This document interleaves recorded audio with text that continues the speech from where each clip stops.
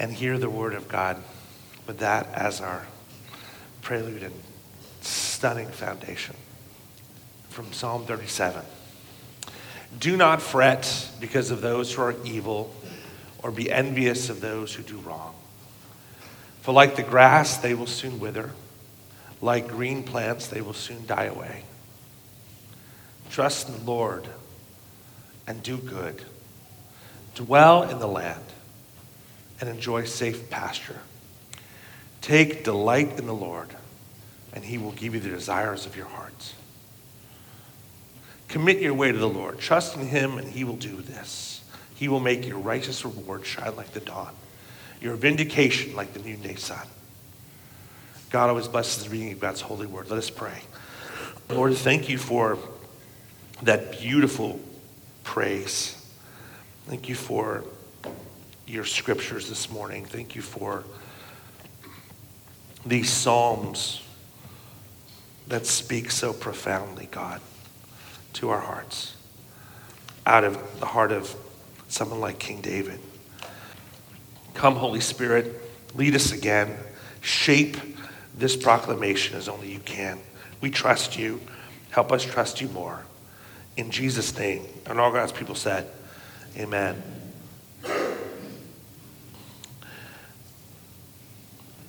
Beautiful music, beautiful psalm, beautiful proclamation of trust in God.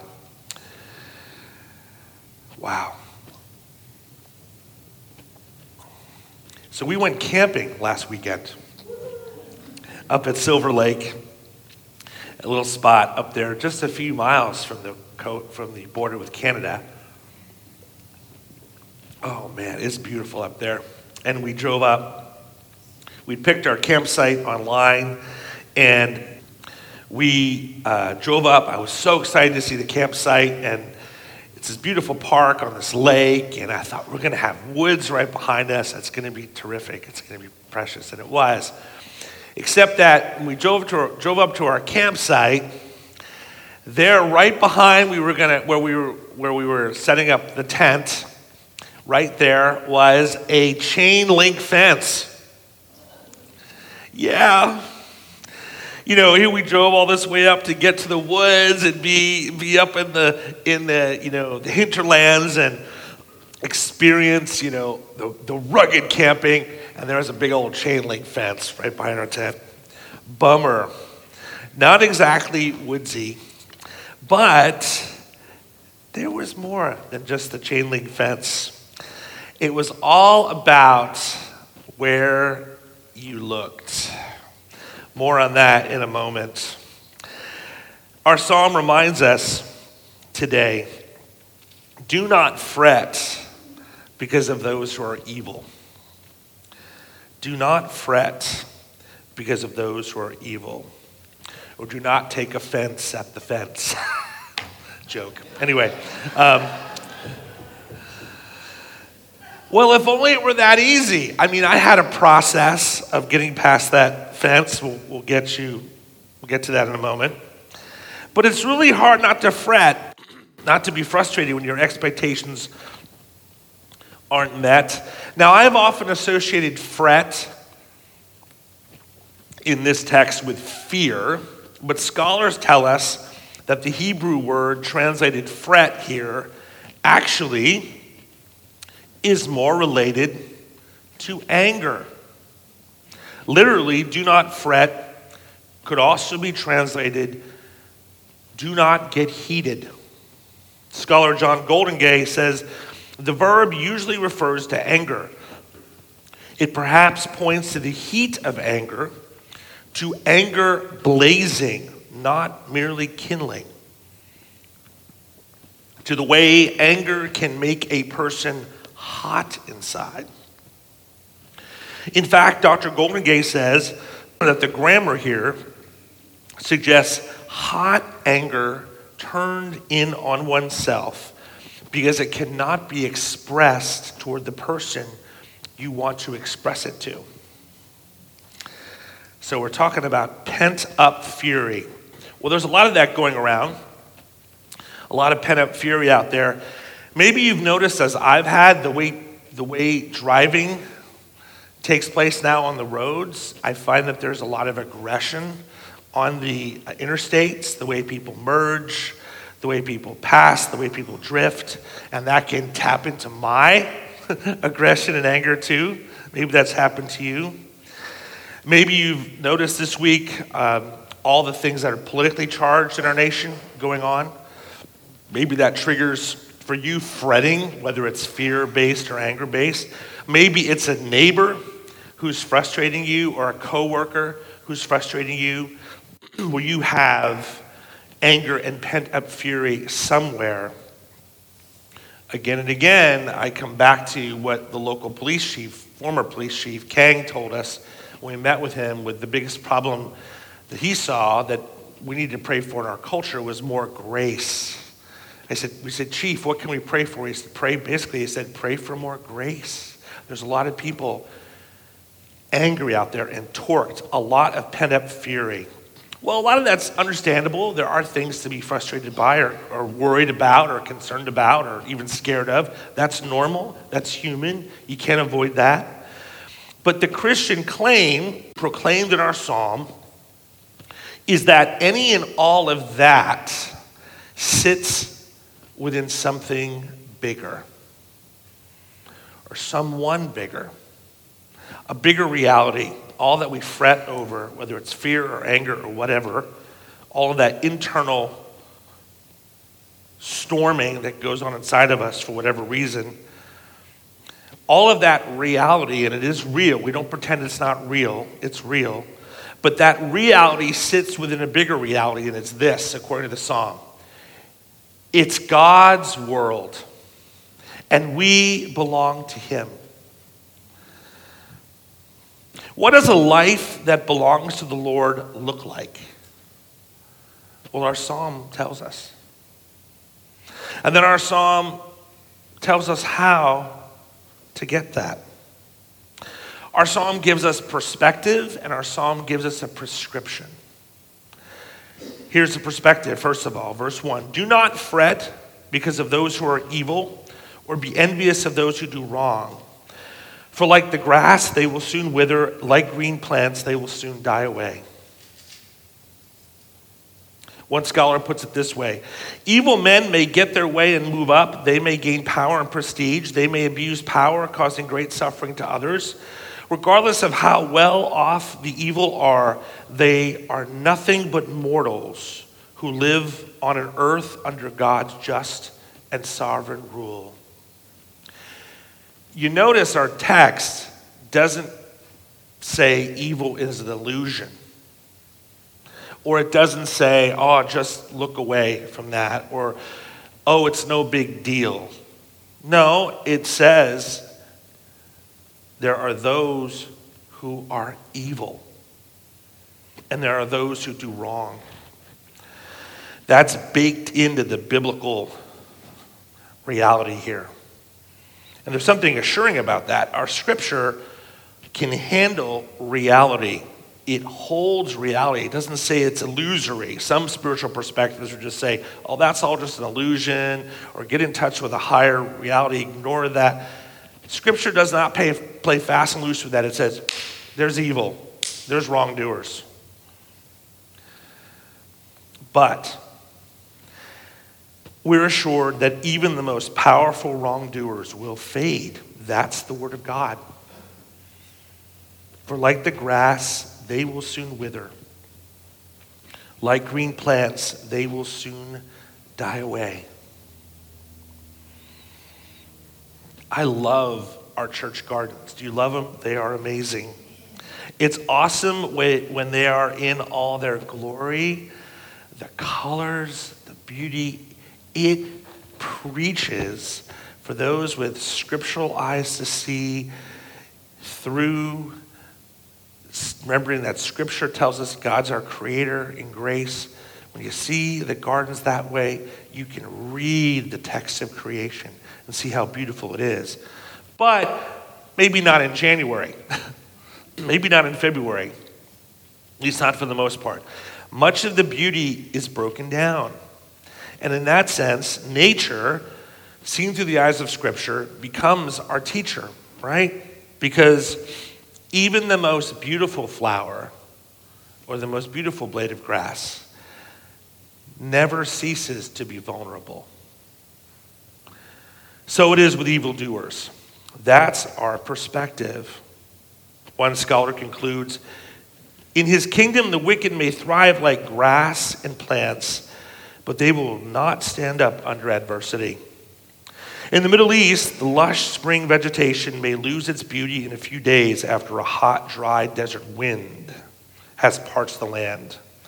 In the same way, the wicked will fade away quickly. No matter how big or bad the evil is, it will fade. Don't you forget it. That's the word of God. That's our perspective. But there's even more. The psalmist doesn't just tell us about what happens to evil.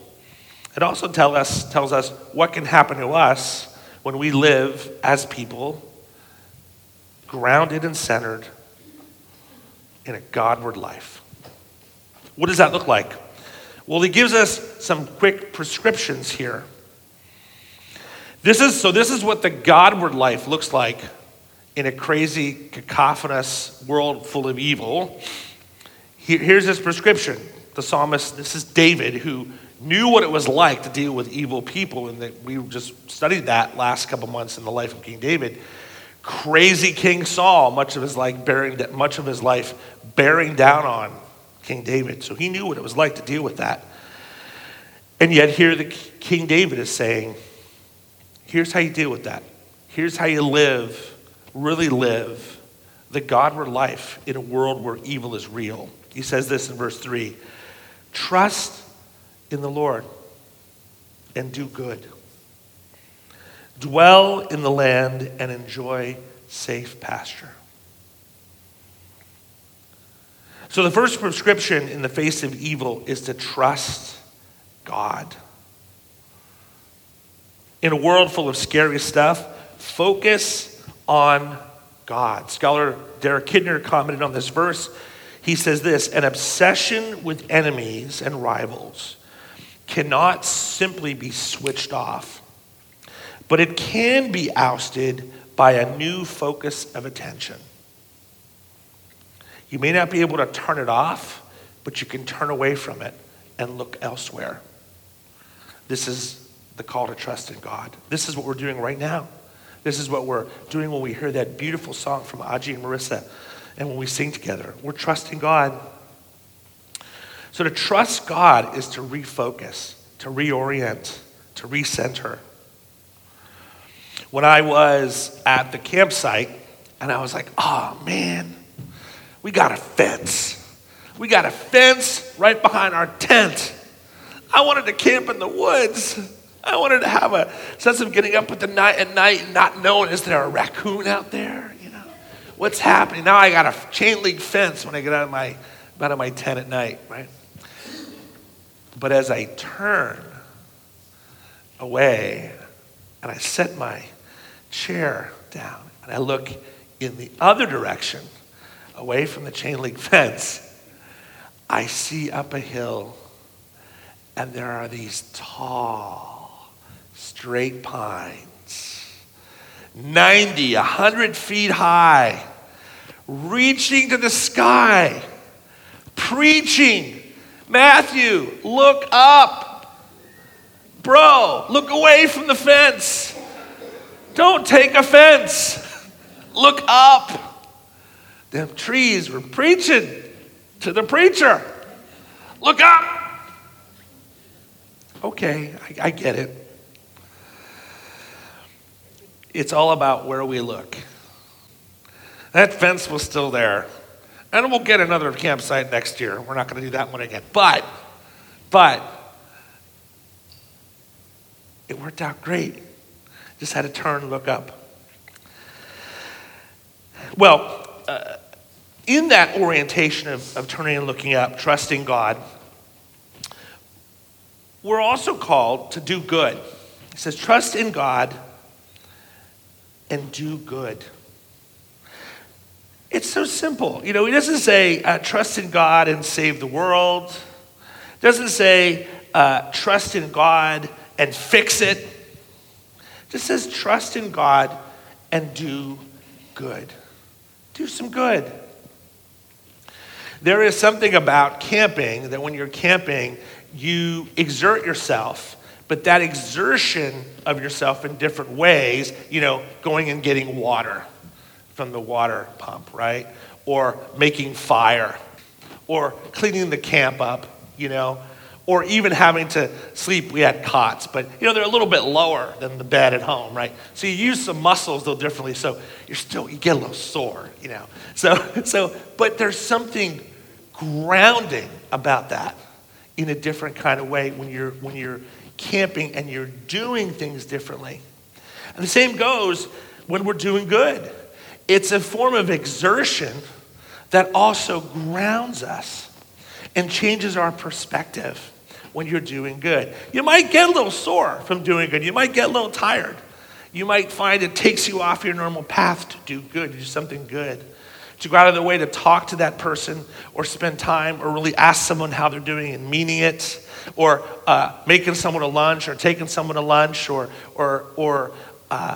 cleaning up the neighborhood in some way or serving a friend, doing good. You might exert yourselves in ways that leave you a little tired, but that, like camping, grounds you by using different muscles. Doing good grounds us by shifting us off our path and using the primal muscles that God gives us. It's freeing. Trust in the Lord, turn toward God, and do good. And do good. Very simple. Secondly, dwell in the land. Or I should say, thirdly, dwell in the land. Don't be distracted by the fence or whatever you take offense at, right?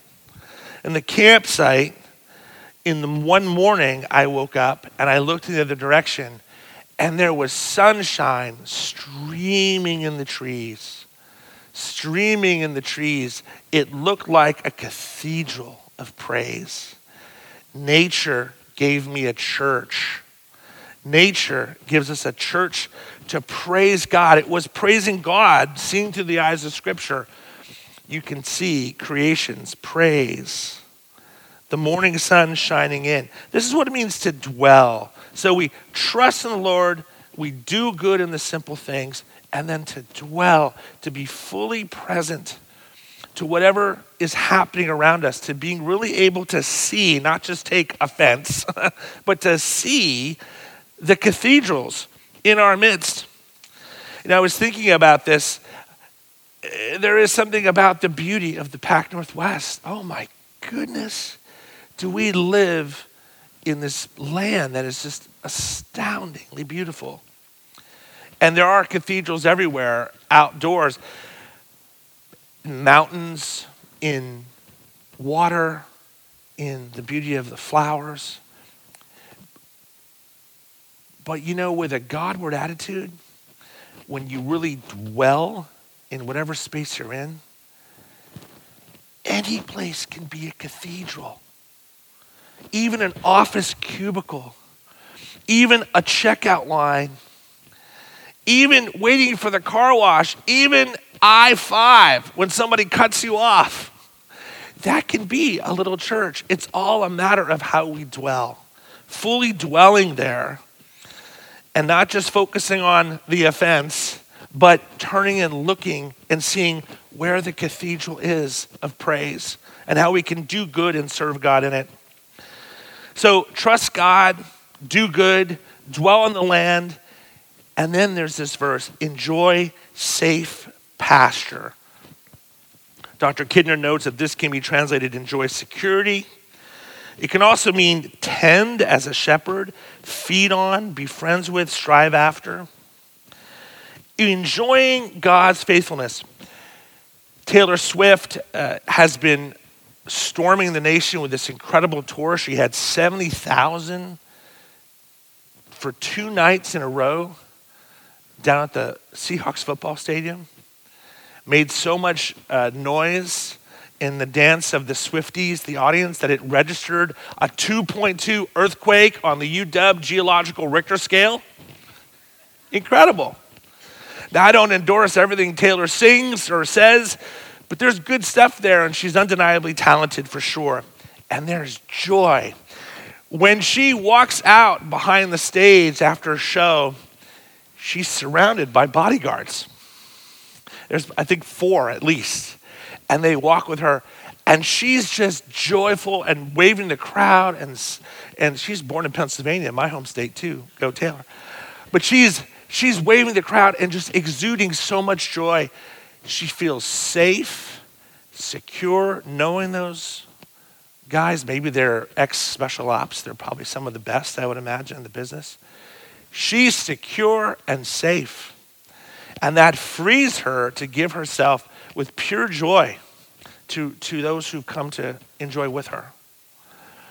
Taylor has her security guards that free her to wave and love and smile and share joy with the audiences there. We have the God of the universe and his angels and his people surrounding us wherever we walk, wherever we go. That is our safe pasture, flanked by God's angels, the Holy Spirit, God's people. And we are a stage, an invitation and joy as church. We are God's performative gospel for the world to come and shake and create an earthquake of good news. We're secure. Ultimately, come what may. Taylor has her bodyguards, God bless him. We have the Lord. Thank you.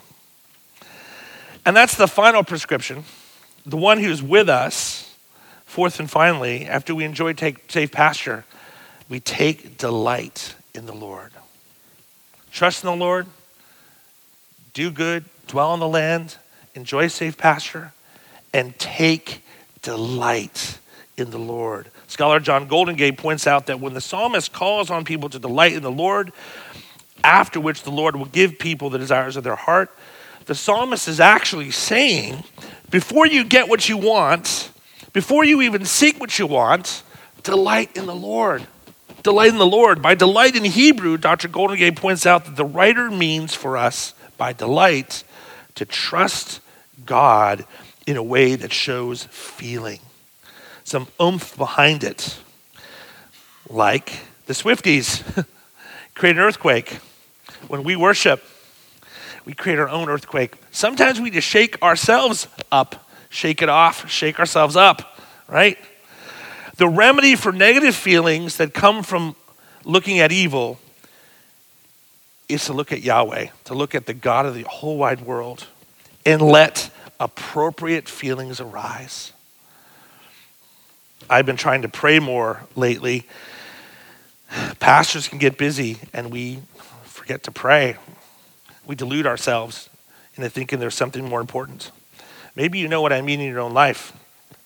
I was talking with Elder Wes Parker yesterday over at Starbucks and just saying, boy, you know, it sounds so simple to say this, but I'm just learning again the importance of praying and just being with God. It's really powerful. It makes a difference. When we delight in our time with God, it changes our perspective on what we're looking at. Not that God isn't there when we don't pray to him, or pray with him, but that when I pray, I'm more in tune with the God who is there. It is my taking delight, and that brings delight. Enjoying God first and attending to the circumstances second.